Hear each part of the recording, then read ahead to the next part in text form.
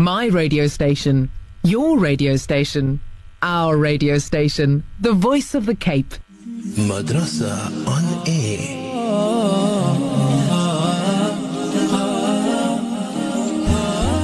Assalamu alaikum wa rahmatullahi wa barakatuh, and welcome to your program Madrasa on Air.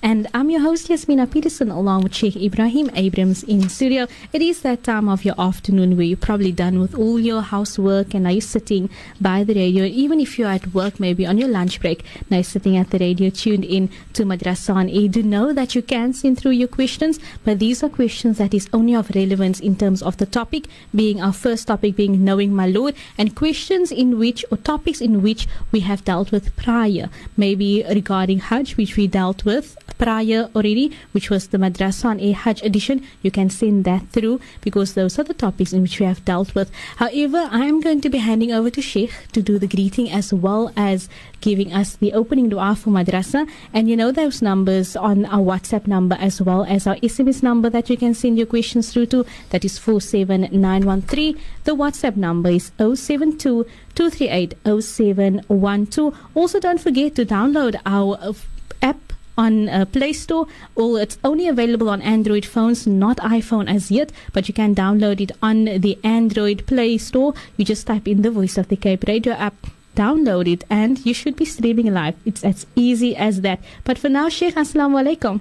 Wa alaikum assalam wa rahmatullahi wa barakatuh. How are you doing this afternoon, Sheikh? Alhamdulillah, quite fine. And how's yourself and Yasmina? Alhamdulillah, Sheikh. Alhamdulillah. Alhamdulillah, mashallah. Bismillahir Rahmanir Rahim. Alhamdulillahi wahda wa salatu wa salamu ala man la nabiyya ba'd. Rabbi shrah li sadri wa yassir li amri wa hlul 'uqdatam min lisani yafqahu qawli.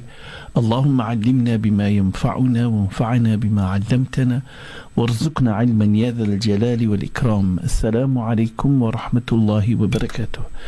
Alhamdulillah, all thanks and praise is due to Allah always and forever. And love and salam on our beloved Prophet Muhammad sallallahu alayhi wasallam, the last and final messenger which Allah have sent to guide you and me, so that we can be of those people who accept the path of Allah and be able to live that to the best of our abilities. Ameen, Ameen, Ya Rabbil Alameen. Love and salam upon him, his family, his friends, and all those who follow his path. May Allah grant you and me to be part of that. Ameen, Ameen, Ya Rabbil Alameen. Alhamdulillah. Before I actually start with the recapping of what we did in our last lesson, allow me to be able to do our opening dua. Bismillahir Rahmanir Rahim. Alhamdulillahi Rabbil Alameen. Wal aqibatu lil muttaqin wal jannatu lil muwahhidin. Wa la udwana illa ala al-zalimin. Was salatu was salamu ala ashrafil anbiya'i wal mursalin. Sayyidina wa mawlana Muhammadin wa ala alihi wa ashabihi ajma'in. Rabbana taqabbal minna innaka antas sami'ul alim wa tub alayna innaka antat tawwabur rahim. Rabbana ighfir lana dhunubana wa kaffir عنا سيئاتنا وتوفنا مع الأبرار يا عزيز يا غفار يا رب العالمين. اللهم اجعل الحجاج حجهم حجا مبرورا وسعيهم سعيا مشكورا وذنبهم ذنبا مغفورا وعملهم صالحا مقبولا وتجارة لن تبور. يا نور النور يا عالم ما في الصدور أخرجنا وإياهم من الظلمات إلى النور برحمتك يا أرحم الراحمين. ربنا آتنا في الدنيا حسنة وفي الآخرة حسنة وقنا عذاب النار وأدخلنا الجنة مع الأبرار يا عزيز يا غفار يا رب العالمين. سبحان ربك رب العزة عما يصفون وسلام على المرسلين والحمد لله رب العالمين. Alhamdulillah. In our last lesson, we were looking at Surah An-Naba, Surah number 78 in the Holy Quran. And we divided this up into three sections. The section where Allah speaks about that big issue, the big matter that is to be that was discussed in the time of the Nabi sallallahu alaihi wasallam, where people question the authority of, is it true? Is there really going to be Yawm al-Qiyamah?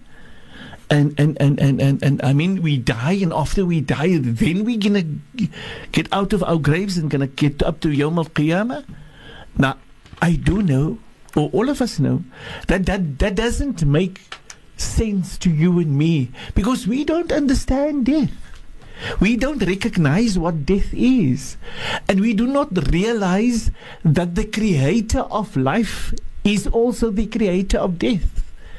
And the creator of death has given us death prior to life, and then after life has given us again death, and then after death has given us again life.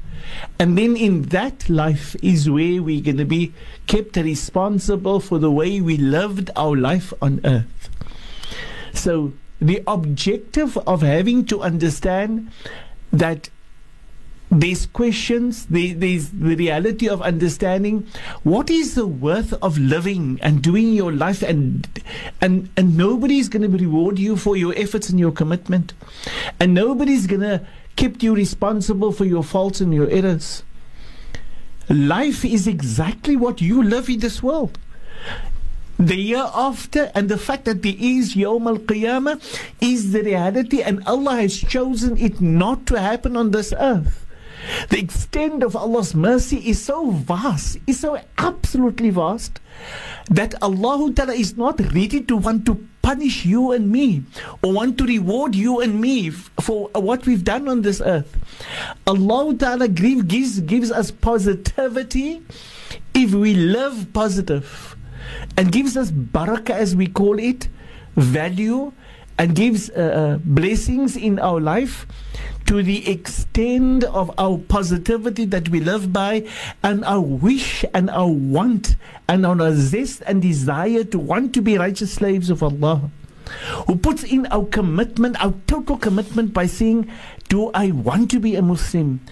Because Yawm al-Qiyamah is what the issue is, that you and I, the Muslim, need to believe it belongs part of our belief system, and it makes us the Muslim that we ought to be, and it makes us qualitative, valuable, meaningful when we understand the fact that there is Yawm al-Qiyamah, and we don't have a don't care attitude with it. Na'udhu billah.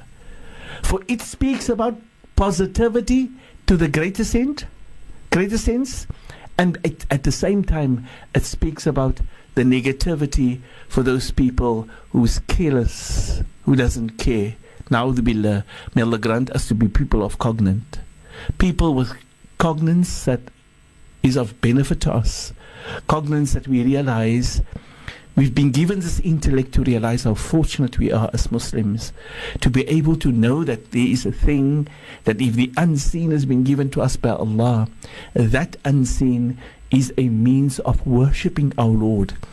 And in worshipping Him, we do what He commands us, so that we be rewarded righteously for that in the hereafter, but that also we reap benefit of that in this world that we live with. May Allah grant khair and barakah to all of us.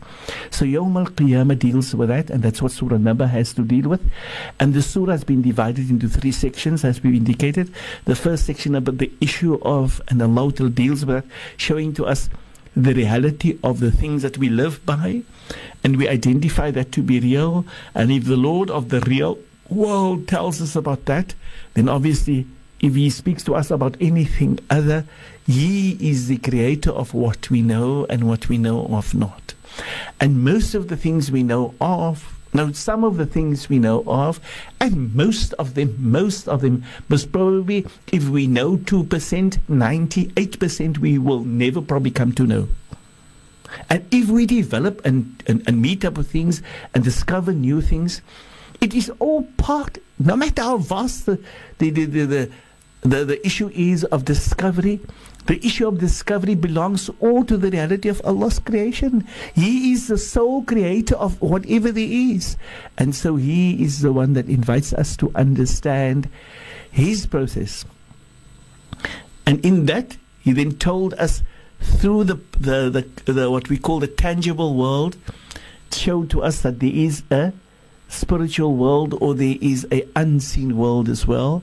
And He is, when He informs us, we need to be vast enough, we need to have the understanding enough, we need to have the mindset enough to be able to accept, then to submit to that, and to realize it is a fact, And he says that we need to be so cognizant of it that we need to beg of him to enter Jannah, to allow us to enter Jannah, and not to be of those people who will be entering into the fire of Jahannam. And we need to beg of him for freedom from that. And so then he takes us to the first segment, which was verses number 1 to verse number 17.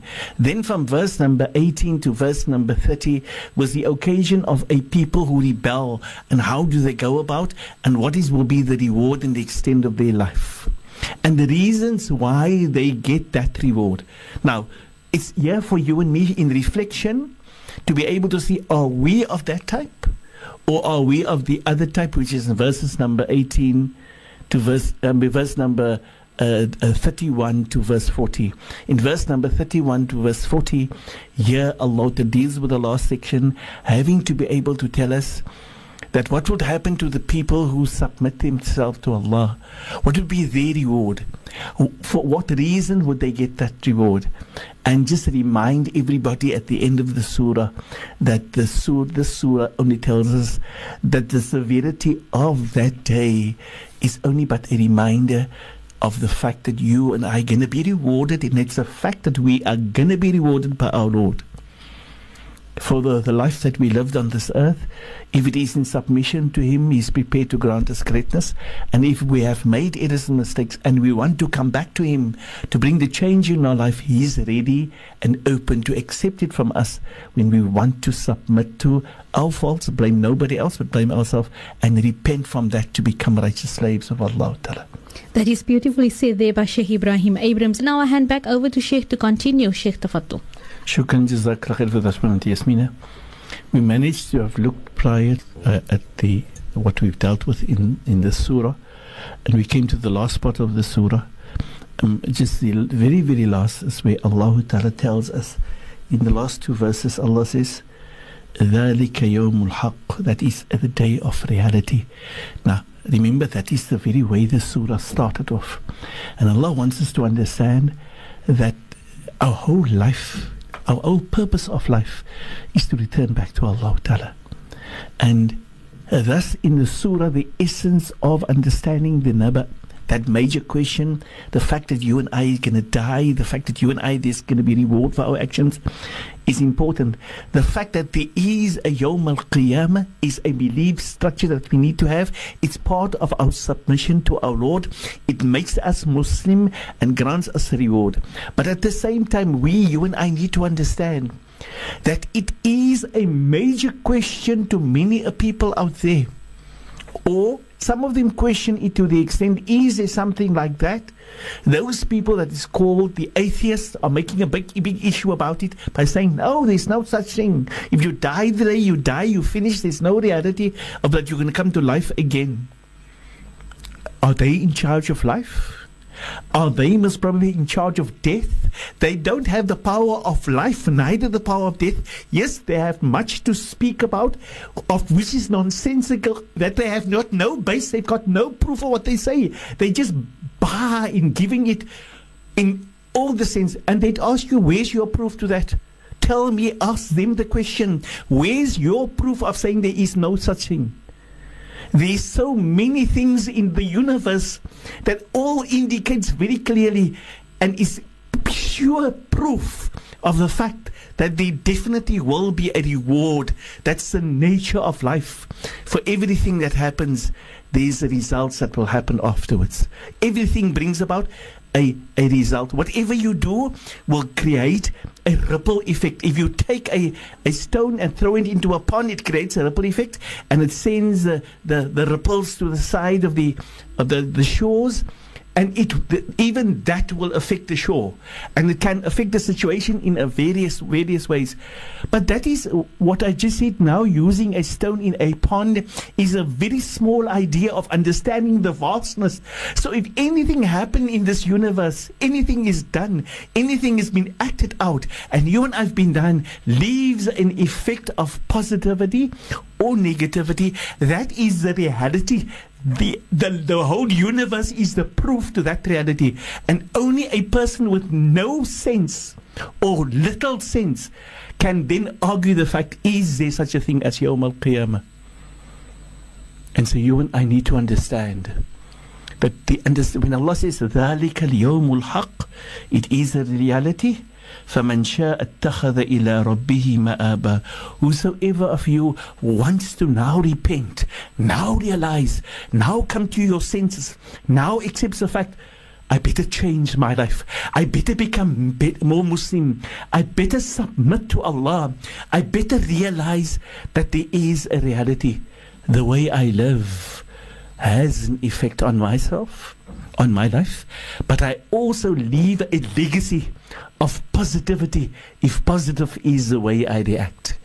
Or if I am rejecting, opposing, yes but, and yes and I want to question, I leave an absolutely negative, a total negative effect on the hearts of those around me, of those whom I deal with.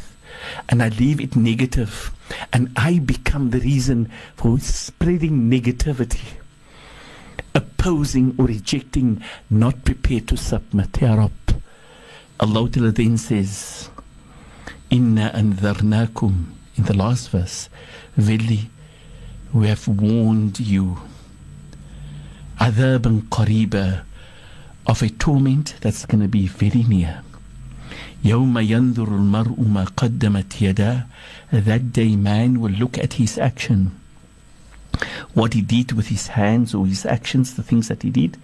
وَيَقُولُ, and he will say, or يَقُولُ الْكَافِرُ, the one who opposed or rejected will say, يَا لَيْتَنِي, if only كُنْتُ تُرَابًا, if only I was but dust, then there wouldn't have been a reason for me to be kept responsible, to be kept accountable for the fact that I lived and I did what I did. May Allah protect.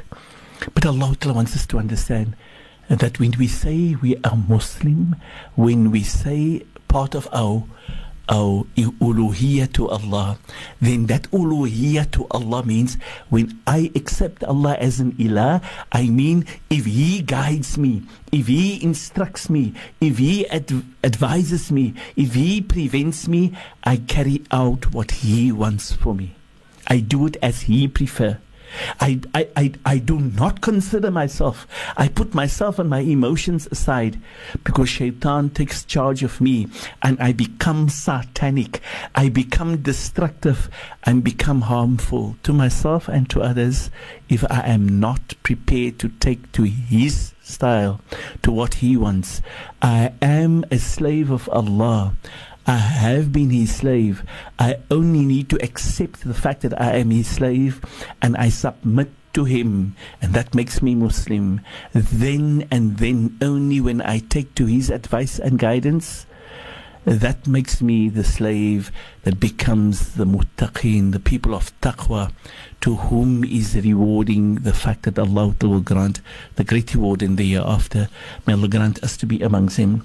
May Allah grant us khair and barakah, inshaAllah. And that we come to realize the process of what has happened in Surah Naba.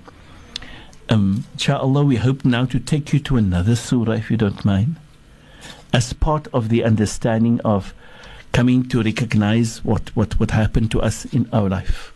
Now, before I go into the surah, I need to be able to share with you, when you and I speak about the process of, remember, we are speaking about the uluhiyya in the period of the Nabi Muhammad sallallahu alaihi wasallam, right? When you and I think of that, then the uluhiyya says to us our submission, our commitment, our understanding, our reason for application, to apply and to live in the format of Islam, and that way to be able to obtain that successes, right? And so this, if I probably can divide certain things, I would love to be able to look at the lifestyle of our Nabi sallallahu, or the life of our Nabi sallallahu alaihi wasallam. What was the first things that actually happened? Now, you and I was given some exposure of Surah Al-Alaq, where Allah spoke to us by Kul Iqra bismi rabbika alladhi khalaq. And then we spoke about the fact that Allah created everything. We spoke here about the fact that there is this issue of language and this issue of understanding, of activating our minds, of being active-minded people, and to be motivating ourselves with positivity of what we understand of this Quran, and read it and try to understand its message, and wanting to live this message. Because if you do not read the message, you will definitely not understand the message. And if you definitely don't understand the message, it is the height of impossibility that you will ever be able to apply this message. So nobody can be a Muslim unless he reads the message of Islam, right? You remember still when we were busy in having to deal with the first lessons about Madrasa on Air, where we said understanding Allah Ta'ala from the side of recognizing that we have a kalima to shahada. Our kalima shahada spoke about the fact that we said, I bear witness that there is none worthy of worship except Allah. Now, that happened on the basis of me coming as a Muslim to this earth, or I come to realize I am Muslim and I accept this Islam. And the reality of this only becomes meaningful when I come to understand wa ashhadu anna Muhammadar Rasulullah, and I bear testimony to the fact that Muhammad is the messenger of Allah. And in understanding the messenger, we came to say, if somebody is a messenger, he definitely must have a message. And you say that, not I. Even though it is, everybody says that. If somebody is called a messenger, then one thing for sure, that person has a message. That's why he's called the messenger. So we've identified that he is the messenger, so he has a message with him. We then had to go and find what that message is.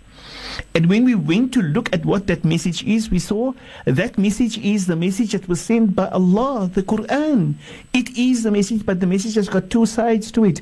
The one side of the message is the message in the Quran in its theory, and the Quran in its practical. The Quran in its theory and the Quran in its practical. Now the theory of the Quran is the Quran, the one that we read, that we butcher, that we read the translation of. That's the theory of this Quran. But this Quran has a practical Quran to it. A Quran that's a personified version of that Quran. And that Quran is Muhammad sallallahu alayhi wasallam. He and his message and the messages that he expounded on, and the depth of understanding for you and me, and exposing our minds to understanding of this message, the Quran, and how we need to live through the way he showed it and he dealt with it. And Allah has chosen him to be that person selected by Allah alone, and given that status and position that nobody, absolutely nobody, will ever have, as the Nabi sallallahu alaihi wasallam was given that responsibility. In that responsibility calls for the fact that you and I need to submit to his lifestyle. We need to realize that he was the one guided to us. He is the personified version of this Quran. He is the practical message. Thus, the words of Aisha radiallahu anha, when they asked her, inform me about the character of the Nabi Muhammad sallallahu alayhi wa sallam. And what did she say? Akhlaquhu al-Quran. His character is but personifying this Quran. He loved the Quran. He's the Quran in a real life sense. If you want to understand the Quran in application, look into his life and you see the application of Quran. He loved the Quran. He's this Quran alive in human form. May Allah open the path for all of us that you and I can strive to that set, inshallah. Ameen. Shukran so much for that, Sheikh. For now, I hand back over to Sheikh to continue. Sheikh, tafadhal. Shukran, jazakallah khair for that, Yasmina. We were coming to the point of letting us understand the fact that what makes us the ummah that in actual fact submit when you and I become Muslim, and how do we submit to the message of Allah Ta'ala, and what makes us those people who carry out this process in the understanding of what happened in the time of the Nabi Sallallahu Alaihi Wasallam, the issue of having to bring people to submission to Allah alone. Now, we saw life and people were living life, and people didn't realize that they had to be able, or many of them didn't realize that they had to worship Allah in giving to Him the honor that belongs to Him only. And so what happened in the process? Man was then given exposure in the vast world that there is of having to deal in worshipping other beings. Now, what is worship? It needs to become an understanding. Worshipping in its true sense is those powers that belongs to Allah, those things that we need to do for the sake of Allah, or those things that we do as Allah expects us to do, is worshipping Allah. And if we do it for anybody other than Allah, then we are worshipping other than Allah. So the issue of uluhiyyah to Allah, that you and I have a responsibility, is if we claim we are Muslims, we have a responsibility of doing our uluhiyyah to Allah, and that we worship Allah and Allah alone, has not been the process of the days prior to the coming of the Nabi sallallahu alaihi wasallam. Thus it became known as the time of Jahiliyyah. People ended up in having to do the things that they were doing, living the life that they were living, because they did not realize that there was guidance that Allah Ta'ala needs to give them again. And thus, in the message of the prophets before, they all said, we have some answer to you for some of your issues of life and some of your problems of life. We have some answer. We don't have all the answers. But there will come a final messenger, Muhammad sallallahu alaihi wasallam. He will capture all detail for you. He will be sent of all your needs and all your worries and all your concerns. There will not be an issue. There will be no stone unturned in the life of each and every one of you. Or he, Muhammad sallallahu alaihi wasallam, will deal with all details in his life, and it will have you to be able to reflect and understand and see the answer in the way he presented it and the way he answered it and the way he dealt with it to guide you and me. And he has done his job perfectly well, for he was sent as the messenger to give that message, to clear everything, to not leave no stone unturned, to be able to not allow us to understand something that need to be bright daylight and we still cannot see the brightness in it. He brought the brightness to that extent that we cannot under no circumstances claim unless we are blind. May Allah protect us. May Allah grant us understanding. And so we see the issue came about where man worship other than Allah. And they took many things, and they went to the extent, and that the worshipping other than Allah has been the reason for them asking many questions, has been the reason of them living in unjust, living with maim, destruction, corruption, wars, enmity, hatred. For every little thing, they will make it a big matter, simply because there's one base that was not in place, and that is the base of that which makes life meaningful is submission to your Lord in worshipping Him and Him alone. Now we've said we came to identify Allah in the way He is, in His power and His might, and we called that His rububiyyah. But what we have a responsibility is, now that we recognize Him in His rububiyyah, we need to see that we work to be able to live His uluhiyyah in our lives. The uluhiyyah is our submission. The uluhiyyah is our making us the slaves of our Lord, and not making us the slaves of this earth or the world or anything other, or our emotions. And if we are still those people who have other things as our Lord, na'udhu billah, then we are not truly worshipping Allah. And this is what you and I need to come to understand. And so our Nabi sallallahu alaihi wasallam was given a part of his message to be able to remind man. Now, initially we said the revelation of Quran came to the Nabi sallallahu alaihi wasallam. Initially it said to the Nabi sallallahu alaihi wasallam, please, if you don't mind, remind man. Allah Ta'ala says to the Nabi sallallahu alayhi wasallam, the fact that Allah is the first message. Allah says, when you use your intellectual power, use your cognizance, think wisely about things, ponder about the realities of your life, and take note in the reading of the message that comes from Allah, and reading what life has to offer you, and how you can use your cognizance to be able to become better. Ikra wa rabbukal akram. Then you will have the ability to give honor and dignity to Allah. That is what we said in that surah.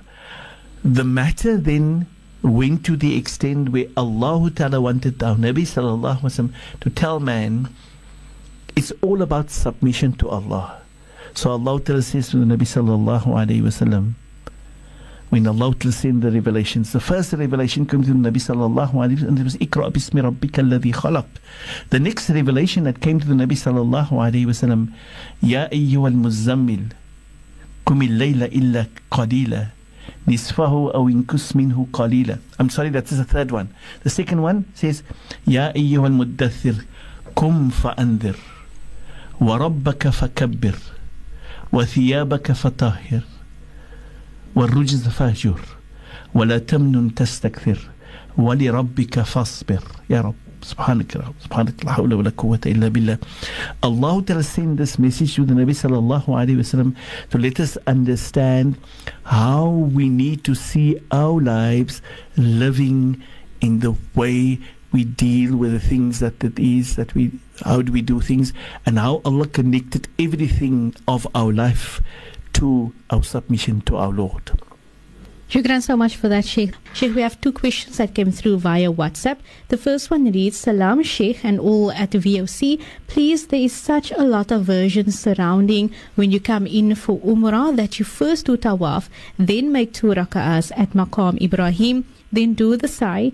Can one do Tawaf and Sa'i first and then the 2 rak'ahs Sunnah? Can one do it anywhere in the surrounding when Sahma are full? Shukran. Please explain, Sheikh. Shukran, Jazakallah khair for that question. First and foremost, I would like to rectify the person that asked the question by saying that there's so many versions. No, there ain't many versions. And the reason for me saying that statement, because I want us to understand, we don't lend our ears to people who just talk out there. That is the many versions that is not base, has got no base. The person who says to us about the Hajj and the Umrah teaches us, خُذُوا أَنِّي مَنَاسِكَكُمْ, you take from me your manner of Hajj. La adri, I do not know. La'alli, most probably. La ahujju ba'da ami hadha, I might not perform another Hajj. This is my first Hajj, my last Hajj. There isn't one before this, there isn't one after this. This might be my last one. So there can be no too many versions. There's only one version then. If our Nabi sallallahu alaihi wasallam in his action, because remember, he is the messenger. He is the only role model. He is the only one that can teach you Islam. Nay, there is not many versions. There is one version only, the version of the Nabi Muhammad sallallahu alaihi wasallam. Yes, when it comes to Salah, the Nabi did Salah in a certain way at the beginning, and then he added to different things later on. And like for instance, Salah was initially just given on the Nabi sallallahu alaihi wasallam alone, doing 2 rak'at. Then later on it became part of the life of the Sahaba. In the time of the time when they were in Makkah, it became then that they performed Salah collectively and individually. So the issue of saying that these many versions, it is Islam, and that what came from the Nabi sallallahu alaihi wasallam, that is the many versions of Salah. But when it comes to Hajj and the issues of Hajj and the entry into Makkah and how we need to do the Tawaf or the Sa'i, only one version has been given to us. Only one version. Our Nabi sallallahu alaihi wasallam performed in his life, as the scholar says, 4 umrahs only. And we can tell you the dates of each and every one of that. But he said, that my Hajj is the last and final one, that you and I need to see that everything has been done in accordance with that. So I'm not saying this because I want to speak ill about the questioner, the one who asked the question. Shukran, jazakallah khair. But I just want to rectify the fact that there's not many versions, there's only one version, right? The answer to the version is, how did the Nabi do it? And then that's the answer. Simple, if that's the only version. The only version is, you may only come in to perform your umrah. You start with the umrah with the tawaf around the Kaaba. And when you finish with the tawaf, you need to be able to perform your 2 raka'at, because that is what the Nabi did. He is your teacher and mine. He is the one who teaches us how it must be done. So as I said, there cannot be various versions. It is people who do not understand Allah's deen who comes with various nonsensical views and opinions. There is no many versions. So our question is, what does Allah say? What does Allah say? That's question number one, always in our life. Question number one in the life of a Muslim is always, what does Allah do? What is the command of Allah? What is the instruction of Allah? And question number two, which immediately follows after that as a necessity, how and what did our Nabi sallallahu alaihi wasallam implement that or execute that? How did he do that? How did he put it to us? How did he explain it to us? What did he do in his action that you and I can see? And that is the only versions that there is. May Allah open the path for all of us. But that no need to happen at all our times. And if our Nabi sallallahu alaihi wasallam did the thing once, then that is the only version that there is. In this case, the Nabi says, from you. So the Nabi sallallahu alaihi wasallam showed us, after our tawaf, we need to do 2 rak'ats of the third salah. Immediately after that, we go for the sa'i. And this is the sunnah tariqah of the Nabi Muhammad sallallahu alaihi wasallam, showing us how we need to be able to follow up things. As for the second part of the question, if the jama'ah is full, can I make my the 2 rak'ahs behind Maqam Ebrahim? Number one, we cannot make that sunnah after the tawaf, after the sa'i. It must be done after the tawaf. But as to where, it's recommended for us to do it anywhere behind Maqam Ebrahim. As this is what Allah Ta'ala says in the Holy Quran, فَاتَّحِذُوا مِن مَقَامِ إِبْرَاهِيمَ مُصَلَّى. And Allah Nabi read that when the Nabi performed the salah there and instructed the Sahaba to be able to perform the salah behind Maqam Ibrahim. But should the place be full and it makes it difficult, the scholar says, everywhere in the haram, in every direction around the haram, if you cannot make your salah behind Maqam Ibrahim directly, and you've tried and you could not, and circumstances has been uncomfortable, then anywhere you stand and you make your niyyah from your niyyah behind after the salah, the 2 rakat after the tawaf that you're doing, then that is absolutely accepted from any side whilst being inside the haram of Makkah at the Masjidul Haram facing the Kaaba. Then that is absolutely accepted as the 2 raka'ats behind Maqam Ibrahim. Shukran so much for that, Sheikh. I hope that that answered your question. However, we have another question that came through. It says, yes, salam, what should one do if you never did the 3rd pelting? Shukran, wassalam. Obviously, this is also a question to do with Hajj, which we've dealt with prior. The person says, what if I did not pelt? Now, one needs to come to clarity what the person means, and most probably I'd like to ask the person to give us more clarity on what is meant by I did not pelt the third. I did not pelt the 3rd one. Which, I mean, did you not pelt the 3rd Jamara? Or did the person not pelt the 3rd day? Now, there are differences on looking at. If I say the 3rd Jamara, now the 3rd Jamara, which is the big Jamara, is to be pelted on day 1, which is the day of Yawmun Nahar, the day of slaughtering, the day of after the day of Arafah, which is La Barang Day as we call it, and then on the 3 days of Tashriq, and can be pelted. 1, 2, the first one, the middle one, and the small one, the middle one, and the big one, which is, then that is, so is that what is signified on that occasion? Or is it, I did not pelt the 3rd day, day 1, day 2, day 3. Now, which means there's 3 different ways of looking at number 3, and I do not know the exact reason for the question or what precise. If I can ask the person to clarify the question. so that we can go into the specifics of the answer, inshallah. Shukran so much for that, Sheikh, and shukran so much to that person that sent through that question. Now we are heading into our second segment, and that is, I am a Muslim, what is expected of me? And I hand over to Sheikh to continue where we stopped yesterday. Just a brief recap and maybe also branching into something else. Sheikh, tafadol. Shukran, jazakallah khair for that one, Yasmina. When we look at the segment of I'm a Muslim, so what is expected of me, we are dealing on the topic of Salah. And here we were yesterday dealing with the issue of upon whom is the prayer obligatory? On whom is it a fard? Who is the people that must make Salah? The answer to that is that the prayer is obligatory upon every adult, sane Muslim. So we then went into the three qualities. The person must be an adult, he must be mukallaf, must be baligh. The person must be sane, have the capacity to be able to understand and know, must not be insane or mustn't be in a state of a coma or something of that. And the person must be a Muslim. He must have accepted this deen and must accept it. So when you become Muslim, then these things become a necessity upon you. If you're not Muslim yet, it's not a necessity on you to be able to perform these things or to perform the Salah. So that has become clear.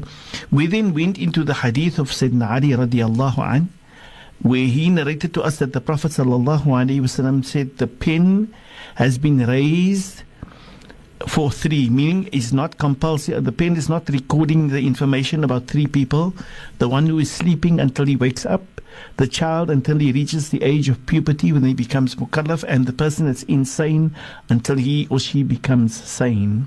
We've dealt with that hadith.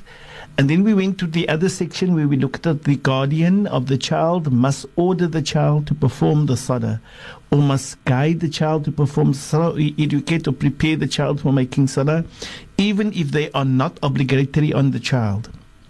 Why or how? In order to get him or her used to the performance of salah. Because if we are not allowing the child to grow with that, unfortunately, the child's nature is, I'm careless.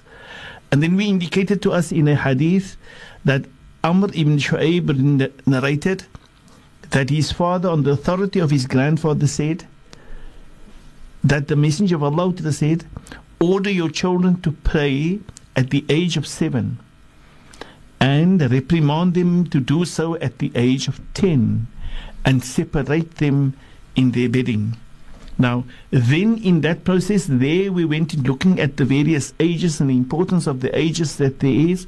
So our Nabi sallallahu alaihi wasallam told us the various ages, and we went to the most important age in the life of a child is the age of birth. The second most important is the age of 7. The third most important is the age of 10. The fourth, the one after that is at the age of 15. The one after that is the age of 40.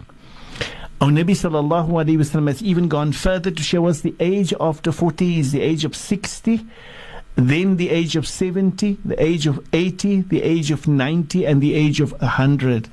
Now those are the ages that the Nabi sallallahu alaihi wasallam seems to call to us to make an issue about, to make a hoo-ha about, to be able to have reasons to celebrate, but also reason to bring to the mind of the adult that you've now gone to another stage, you've now gone to another level, to come to recognize the fortune, the honor, the status, the dignity, but also to take the responsibility that goes with that. Now, many a time we make an issue about age, but we forget one important aspect of that. That when my age becomes older, or I want to tell everybody it's my birthday, but I don't want to admit to the fact that I become older. So if I make an issue about my birthday, just accept the fact I become older.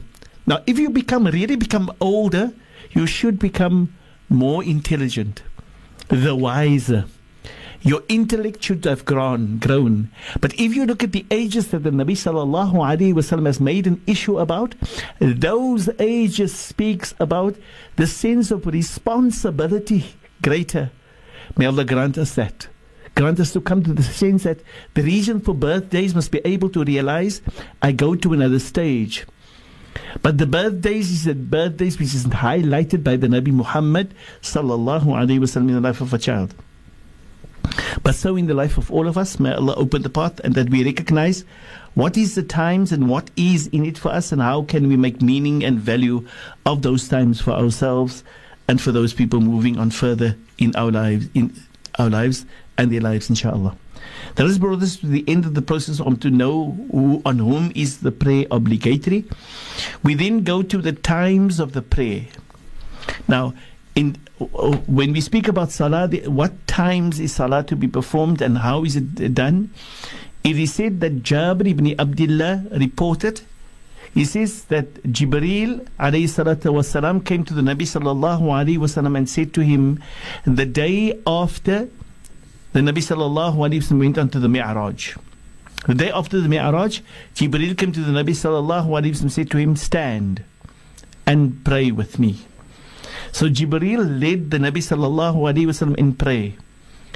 And he prayed, the Nabi sallallahu alayhi wasallam made the noon prayer when the sun had passed its zenith, which means right in the middle of the sky. The sun has just moved away from there. Then that is the time when Jibreel told the Nabi to be able to perform the Dhuhr Salah. Then he came in the afternoon. Jibreel came to the Nabi sallallahu alayhi wasallam in the afternoon, meaning the afternoon Salah, and said, stand and pray. Meaning that the Nabi sallallahu alayhi wasallam performed the Salah. Then he sallallahu alayhi wasallam prayed the afternoon prayer when every object and its shadow had become the same length. Meaning whatever the length is of any object, the length of the shadow that the sun gives a shadow to is that length that it's the same as the person, and that is the time when, or the thing, that is the time when Jibreel informed the Nabi sallallahu alaihi wasallam when to perform the Asr Salah. Then he came and at sunset and said, stand and pray. The sun has just set, and the Nabi sallallahu alaihi wasallam then prayed when the sun had disappeared. Then Jibreel alayhi salatu wasalam came in the night and said, stand and pray, and the Nabi sallallahu alayhi wasallam prayed the twilight, when the twilight had disappeared. Now, when the twilight was in the sky, it has disappeared. Then the Nabi sallallahu alaihi wasallam then performed what we say the night salah or the Isha salah. Then Jibreel alayhi salatu wasalam came at dawn and said, stand and pray. And he sallallahu alaihi wasallam prayed the dawn, and the dawn had lit up, which means the lights just started to come alive of Fajr. And then this is when the Nabi sallallahu alaihi wasallam performed the Fajr Salah. Then Jibreel came the next day for the noon prayer and said, stand and pray. And that was when he prayed the noon prayer, when the object and its shade were the same length. Then Jibreel came to the Nabi sallallahu alaihi wasallam the afternoon prayer and said, stand and pray for the Asr Salah. And he sallallahu alaihi wasallam prayed the Asr Salah when the shadow of the object was twice the length of the subject. Then Jibreel alayhi salatu came to the Nabi sallallahu alaihi wasallam at sunset, and it was only that one time that he came, the two occasions. Then Jibreel came for the night prayer, and it was when half of the night or 1/3 of the night had passed, and he prayed the night prayer. Then he came in the dawn when it was very light and said, stand and pray, which means the sun has risen already, or the sunlight has come up. The sun has not come has not risen as yet, but the sunlight, it was very, very bright. Then the Nabi sallallahu alaihi wasallam performed the Fajr Salah. Jibreel alayhi salatu wasalam then said, the time for the prayers are between these two. That is between the two sets of times in which he sallallahu alayhi wasallam prayed with him. In this hadith, Imam Tirmidhi says that Imam Bukhari said the most authentic report concerning the times of prayer is the hadith of Jabir, which means the hadith of Jabir is the best one to be able to tell us what times the prayer starts and what does it end.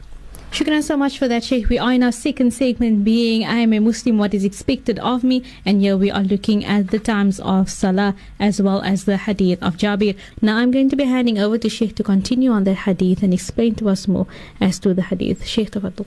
Shukran, jazakallah khair, Auntie Yasmina. As for the hadith that we said about Jabir, that wherein he says what happened with Jibreel the day after the Mi'raj of the Nabi sallallahu alaihi wasallam, where the Salah has been given as a gift, and Jibreel came to the Nabi and explained to the Nabi, or gave to the Nabi sallallahu alaihi wasallam 2 times. The scholar says to us, the noon prayer is from the sun passing the zenith until the shadow of the object is equal to the object's length, which means the Dhuhr Salah runs from just immediately after the sun goes out of the zenith, as of the middle of the summer. The moment that it just goes past that, then the waqt of Zuhr starts, and it carries on until when the length of any object becomes the size of the object itself. So that is then the end of the waqt of Dhuhr. But that also at the end of the waqt of Dhuhr, the afternoon Salah is then the beginning of the waqt of Asr, is from when the shadow is the object, is the length of the object itself. Or it's equal, the object and the shadow is exactly the same length. That is the waqt of Asr, and that carries on. That is the beginning of the waqt of Asr, which means the waqt of Dhuhr ends at the waqt of Asr. And the waqt of Dhuhr and the waqt of Asr walks into one another, right? So it ends with the waqt of Dhuhr, and then immediately the moment it goes over to the length of one, that is also the waqt of Asr, the beginning of the waqt of Asr, right? And then the waqt of Asr then goes over to the length of the sunset, when it's from equal to until it becomes double the length. Meaning, it starts off when the length, the waqt of Asr starts when the length of the shadow is the length of the object, and when it goes on until double the length of the object, it goes into the waqt of Asr. Now, that normally is that when it goes to double the length of the subject, is normally when it is the waqt of just before Maghrib, right? That is what is meant by the length there. And so we understand then the waqt of Dhuhr runs right up until the beginning of the waqt of Asr. The waqt of Asr then starts with the length of, when it is the length of 1, running up to the length of 2, or as we say, just before the waqt of Maghrib. And the waqt of Maghrib, the waqt of sunset, is from the sunset until the twilight disappears. Now, the beginning of the waqt of Maghrib is when just immediately after the sun has set, and it runs until the twilight disappears. Now, the twilight is that reddish effect that is in the sky that you see off when it becomes Maghrib. Now, if you look into the east and you see there's a reddish effect that comes out, and underneath the reddish effect it becomes bluish, or the blue becomes darker, and you see that the reddish effect, takes right over goes over us until you see that reddish effect settles into the west, on the western side. Then it is what we call the end of Maghrib. So Maghrib is from the time the sun sets in the west and you see in the east the reddish effect in the sky, that is the beginning of the waqt of Maghrib. And that reddish effect then moves on where you see until in the west you see that there's no more reddish effect on the sky, on the horizon. Then the moment that reddish effect comes to an end, the last part of it is there, that is the end of the waqt of Maghrib, and the moment it disappears, there's no more reddish effect, then that is the beginning of the waqt of Isha. And Isha's waqt starts from that time until a third to the half of the night, and it runs until the end, and some scholars say it goes up to the waqt of Fajr, right? That is the length of the waqt of, and as we've seen, Imam Bukhari says to us that the best understanding of the awqat, the waqts for the salah, is that which is given to us by Bukhari, by Jabir ibn Abdullah, the way he describes it as to what happened with the Nabi Muhammad sallallahu alaihi wasallam, of understanding that salah and when the awqat and the different times for the salah may be for us, inshallah. That brings us to the process of that, where we now understand the different awqat that happens. We come to the question of, there is this calling that Allah Ta'ala says, Hafidhu ala salawati was salatil wusta. See that you perform your salah, God strictly the prayer, the salah, especially the middle prayer. And stand before Allah Ta'ala with obedience, is Allah Ta'ala. That's Surah number 2, verses 238. Surah number 2, verse 238. Hafidhu ala salawati was salatil wusta wa qumu lillahi qanitin. Now, in this verse, the scholars ask the question precisely what has been referred to as the middle salah, because what Allah says, God strictly the prayer, especially the middle prayer. Now, what does really refer to the middle prayer? What do we understand? Sayyidina Ali radiallahu anhu, he reported that the Messenger of Allah says during the battle of Ahzab. The battle of Ahzab is a battle that took place in the 5th year of the Hijrah. It is the battle of what we say the Ahzab, or the battle of the trench. The Ahzab processes is the people that came with their various groups, and they came with their allies to be able to fight Islam, to destroy Islam, to remove it from the map. And the Nabi sallallahu alaihi wasallam then said, they have preoccupied us from the middle prayer, from the salah for Asr. May Allah fill their homes and their graves with fire. Ya Rabb, subhanak, la hawla wa la quwwata illa billah. This is the dua of the Nabi sallallahu alaihi wasallam, for the fact that the Ahzab has kept the Nabi sallallahu alaihi wasallam busy in having to fight the battle of Ahzab, and they have affected the process of the Muslims to not perform the Asr Salah in time. And the Nabi says, the Nabi made dua against them. Now there's other riwayat that indicates also the Salah for Asr, that the Nabi then sallallahu alayhi wasallam said in that battle about the Asr Salah, perform your Asr Salah at meeting, when you meet up with the Jews, with them. And some of the Sahaba radiallahu anhum did the Asr Salah almost in the waqt of Maghrib, and some of them did it before they left there.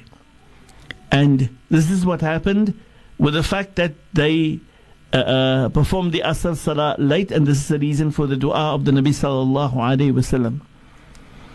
And when we say the middle Salah, as we said, the question is what is meant by the middle Salah?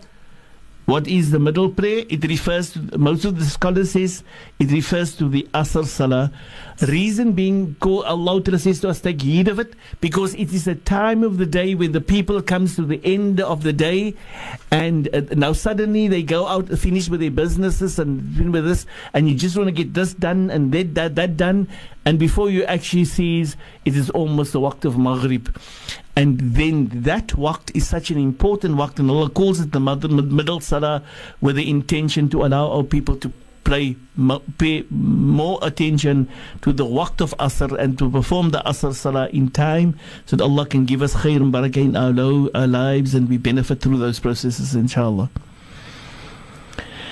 Then the next point that we're dealing with, it is preferred to pray the noon prayer earliest in its proper time, as long as it is not excessively hot. Meaning, the waqt for dhuhr, it's best to be able to start to pray it immediately at the beginning of the waqt of dhuhr, if it is not especially very, very hot. Which means, if it's very, very hot, then there's the possibility that you could be able to delay it a little bit later. But while it is not hot as yet, it's preferred that we actually perform the dhuhr salah on time. If, for that matter, we find ourselves in a situation where it's extremely hot, preventing the process of the possibility of leaving the home because of you can affect the person, then in that case, it is preferred to let it cool down before praying the noon prayer when it is excessively hot. Abu Huraira, now, as to pray the Asr, the Dhuhr Salah at the beginning, the Nabi sallallahu alayhi wasallam said, used to perform the noon prayer when the sun moved past the zenith. But Abu Huraira raised to us that it's narrated that the Nabi sallallahu alayhi wasallam said, if it is very hot, perform the prayer after it has cooled off, as the intensity of the heat is from the exhalation of the fire of Jahannam. Ya Rab. So, our Nabi sallallahu alayhi wasallam did not prefer us to do the Jama'ah Salah for the waqt of dhuhr when it's excessively hot, that can actually affect people, and that we actually delay the Salah. And the reference to delay here with reference to the Jama'ah Salah to be delayed, and to make the adhan little bit later for the waqt, so that the people can come to the masjid at the time when it is not all that hot, and when it's a bit cooler, so that the people can perform their Salah at that time. Shukran so much for that, Sheikh. However, Sheikh, I'm going to be reading out the question, inshallah. It says here, Salam, my hand is covered in bandage up until my elbow. Can I take abdas without washing the one hand? I can wash every other part. No water may touch the bandage. Please help, Kanala.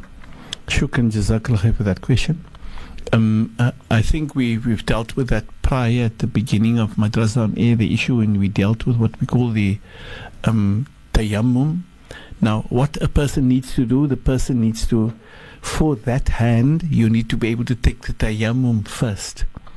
That tayammum must only rubbing your hand, putting your hands onto the dust, dusting it off, and فَاغْسِلُوا وُجُوهَكُمْ, and wash your, and rub it over, وَامْسَحُوا بِوُجُوهِكُمْ, rub your faces, Allah, وَأَيْدِيَكُمْ مِنْ, and then rub your hands over it, right? Meaning, that which you had in your hand, rub it for your face and your hand. Now, if it means that your one hand has been covered completely, meaning the hand itself besides the arm, the hand and the arm is covered, so everything is covered, then you can only use the one hand that's open. Use that one that's open with the intention for tayammum, but the tayammum as part of the wudu for the arm that is covered, right? And then you do the wudu for the rest of your body, and the wudu that you do for the rest of your body, you do what obviously now with one hand, and the other hand cannot be, because you can't use the water on that hand, then that constitutes your full wudu. You do a tayammum for the hand that is covered because you cannot use water. You then do, or any other portion of the body that's covered that you cannot use water for, you do a tayammum for that. And then you do the wudu, the rest, start from the beginning of the wudu until the end of what you need to do, complete the wudu for. That is the method that we are taught by our Nabi sallallahu alaihi wasallam. When a portion of our body is not allowed to be touched by water, or the whole body is not allowed to be touched by water. Shukran so much for that, Sheikh. The other question that came through says, Assalamu alaikum, Sheikh. How do I get my kids aged 20 and 25 to Salah? they only salah as they want. Alhamdulillah, we as parents do our salah and try our best to be examples. I talk non-stop and make dua that they do. May Allah accept all duas, inshallah. Okay, when we speak about how do I get my children to perform salah, now it is something that you and I should have started off at a very, very young age. If what I do today is what I do today, but it is part of the teaching of our Nabi sallallahu alaihi wasallam says, see that you teach him the salah from the beginning, from the age of 7 years old, right? And he gives sallallahu alaihi, he gives you and me, and we call this Professor Mum and Dad, the responsibility that we do the teaching. He said to Professor Mum and Professor Dad, he said, you do the teaching. You take the responsibility. You teach them. You expose them. You don't do it only. Doing it only allows them to see what you do. But you need to be able to take the responsibility of teaching them, of giving them exposure to the understanding, or let them do it appropriately, let them realize they need to develop and grow with it. And almost probably as part of this, the fact that you and I need to take our children by their hands and go and sit at the feet at scholars so that it can be taught. And we need to do the things ourselves. And when we say yes, we do it, alhamdulillah, we can do it. But we also need to be able to make dua for them. We've said the words of Allah Ta'ala in the Holy Quran, where Allah Ta'ala speaks to us, and Allah says, وَأْمُرْ أَهْلَكَ بِالصَّلَاةِ. See that you teach your family the salah. وَاسْتَبِرْ عَلَيْهَا, and persevere. Don't ever give up. You carry on and on and on and on and on and on and on and on, and never ever ever stops. But don't be too harsh. Just give that gentle reminder over and over, and be positive with them, and constantly make dua for them, for only Allah can affect the hearts of the children. But remember, it started off from the fact that you and I should have taken the responsibility when the child was a young child. Now, it's not something that's just going to happen over a period. It will happen as we take our responsibility in accordance with the advice of Allah and His Rasul. May Allah grant us to be of those who are ready to take to that advice of our Nabi and live that in the ability, to the best of our abilities.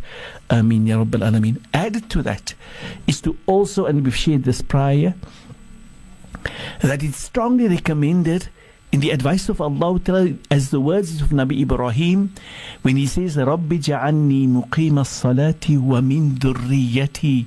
Oh Allah, I beg thee, grant me to be a person who perfects my salah, who does my best to perform my salah appropriately, who be constant at my salah, who do my best, who do it with the most of khushu. Grant me that, and wa min dhurriyyati, and grant that to happen to my family. Now, if we are cognate and constant at these to us constantly, then Allah Ta'ala will grant things to change and become meaningful if we put the things in place, inshallah. Shukran so much for answering those questions. For those of you who sent through your questions to our SMS as well as our WhatsApp, we will be looking at that tomorrow, inshallah, first thing. But for now, I'm going to be handing back over to Sheikh to do the closing dua for the Madrasa on Air program, inshallah. Sheikh, tafaddal. Shukran, jazakallah khair for that, Auntie Yasmina. We've come to the end of this program. Unfortunately, things happen like that. Whenever we start, there's a beginning and there's an end. So, Bismillahir Rahmanir Rahim, Alhamdulillahi Rabbil Alameen. بسم الله الرحمن الرحيم والعصر إن الإنسان لفي حسر إلا الذين آمنوا وعملوا الصالحات وتواصوا بالحق وتواصوا بالصبر وصلى الله على سيدنا ومولانا محمد وعلى آله وأصحابه وبارك وسلم سبحانك اللهم وبحمدك نشهد أن لا إله إلا أنت نستغفرك ونتوب إليك والحمد لله رب العالمين. والحمد لله رب العالمين. That then concludes our program for Madrasa on Air. From myself, Yasmina Peterson, along with everyone on board, we bid you Assalamu alaikum wa rahmatullahi wa barakatuh, and have a great day further.